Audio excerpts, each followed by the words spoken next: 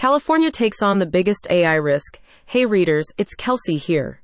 Last week, California State Senator Scott Wiener, de San Francisco, introduced a landmark new piece of AI legislation aimed at establishing clear, predictable, common-sense safety standards for developers of the largest and most powerful AI systems.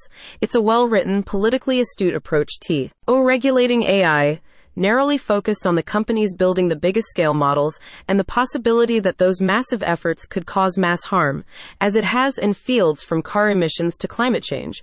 California's legislation could provide a model for national regulation, which looks likely to take much longer. But whether or not Wiener's bill makes it through the state who say in its current form, its existence reflects that politicians are starting to take tech leaders seriously when they claim they intend to build radical world-transforming technologies that pose significant safety risks, and ceasing to take them seriously when they claim, as some do, that they should do that with absolutely no oversight. What the California AI bill gets right on. Challenge of regulating powerful AI systems is defining just what you mean by powerful AI systems. We're smack in the middle of the present AI hype cycle, and every company in Silicon Valley claims that they're using AI, whether that means building customer service chatbots, day trading algorithms, general intelligences capable of convincingly mimicking humans, or even literal killer robots. Defining the question is vital, because AI has enormous economic potential, and clumsy, excessively stringent regulations that crack down on beneficial systems could do enormous economic damage while doing surprisingly little about the very real safety concerns. The California bill attempts to avoid this problem in a straightforward way. It concerns itself only with so-called frontier models, those substantially more powerful than any system that exists today. Wiener's team argues that a model which meets the threshold the bill sets would cost at least $100 million to build, which means that any company that can afford to build one can definitely afford to comply with some safety regulations. Even for such powerful models, the requirements aren't overly onerous. The bill requires that companies developing such models prevent unauthorized access, be capable of shutting down copies of their AI in the case of a safety incident, though not other copies, more on that later, and notify the state of California on how they plan to do all this. Companies must demonstrate that their model complies with applicable regulation, for example, from the federal government. Though such regulations don't exist yet, they may at some point. And they have to describe the safeguards they're employing for their AI and why they are sufficient to prevent critical harms, defined as mass casualties and or more than $500 million in damages.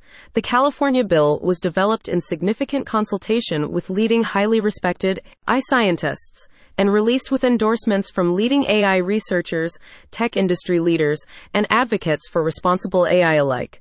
It's a reminder that despite vociferous, heated online disagreement, there's actually a great deal these various groups agree on. AI systems beyond a certain level of capability can pose meaningful risks to democracies and public safety. Yoshua Bengio, considered one of the godfathers of modern AI, and a leading AI researcher, said of the proposed law, therefore, they should be properly tested and subject to appropriate safety measures. This bill offers a practical approach to accomplishing this, and is a major step toward the requirements that I've recommended to legislators. Of course, that's not to say that everyone loves the bill. What the California AI bill doesn't do. Some critics have worried that the bill, while it's a step forward, will be toothless in the case of a truly dangerous AI system. For one thing, if there's a safety incident requiring a full shutdown of an AI system, the law doesn't require you to retain the capability to shut down copies of your AI that have been released publicly, or are owned by other companies or other actors. The proposed regulations are easier to comply with, but because AI, like any computer program, is so easy to copy, it means that in the event of a serious safety incident, it wouldn't actually be possible to just pull the plug. When we really need a full shutdown, this definition won't work, analyst V. Moshewitz writes. The whole point of a shutdown is that it happens everywhere whether you control it or not. There are also many concerns about AI that can't be addressed by this particular bill. Researchers working on AI anticipate that it will change our society in many ways, for better and for worse, and cause diverse and varied harms: mass unemployment, cyber warfare, AI-enabled fraud and scams, algorithmic cation of biased and unfair procedures, and many more. To date, most public policy on AI has tried to target all of those at once.